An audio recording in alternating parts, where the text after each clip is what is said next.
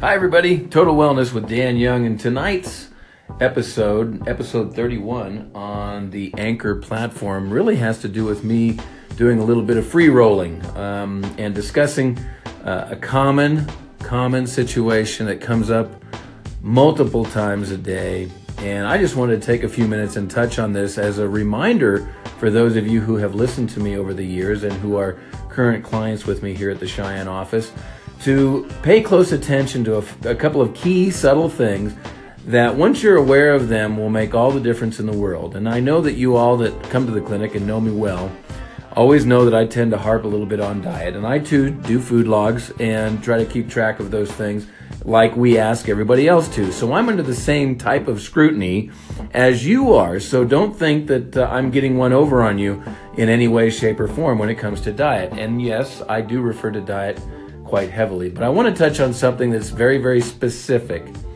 Anyone that you know that is suffering from chronic, recurrent, non-resolving, devastatingly annoying, keeps them up or wakes them up early or just won't go away, and no matter what they do, they just don't seem to get better in regards to their sinuses, sinus drainage, sinus pressure or congestion, inflammation, pain or discomfort, a lot of waking up in the morning with drainage and have to blow the nose several times, 4 and 5 times, to kind of clear the passageways. These are indications always that you're eating something your body wishes you wouldn't. Now, I know I wish it wasn't so, but that's just the way it is. There's no way around it. It's kind of like a gravity issue. If I crawl out here on the roof of my clinic and jump off, guess what? I'm going to fall. Unless there's a net or a ladder that I can climb down. But if I just go up there and leap, it's a gravity issue. It doesn't matter how I think about it. Gravity is going to make certain that I fall.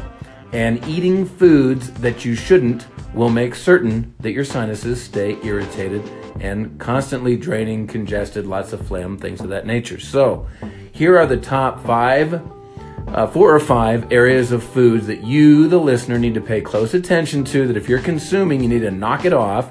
That's number 1 for a minimum of 90 days. And then you're going to have to take a good quality enzyme.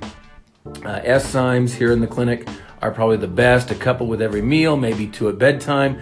Not forever, but for the first 30 to 60 days, just to really clear up the debris and the remnants of these foods that have been left behind that you're eating that your body wishes you wouldn't. So here's the 4 or 5 things to pay very close attention to. Number 1, grains, oats, wheat, corn, barley, rices, brown and white, some cases millet or spelt, soy for sure, Ezekiel breads, things of this nature. Really look the grain consumption over in your daily diet intake and see if you're eating these things on a regular basis. Even if it's just a little bit every day, they can be major contributing factors to your problems. Number 2, milk and milk products. So when I say dairy, I'm talking about processed cow's milk, and I'm talking about the cheeses, the white cheeses, they're Colby's, which are the yellow and white mix, these types of things. Get into the diets way too much. They're extremely mucus forming, can be very problematic for a lot of people. Next, number 3, is your egg consumption. Sometimes you can get away with the free-range organic eggs. They don't tend to bother you. But if you are having a problem with commercial egg protein, chances are it's wise to just avoid it altogether for a while and implement the enzyme therapy to clean up the debris and the leftover. And then there's always sugars. Watch your sugars. White sugar, cane sugar, brown sugar. Some people can get away with whole fruit, not fruit juices, but whole fruit, and most can handle honey or stevia. So that's kind of the end of my little rant for today. I hope that you found good value in this content.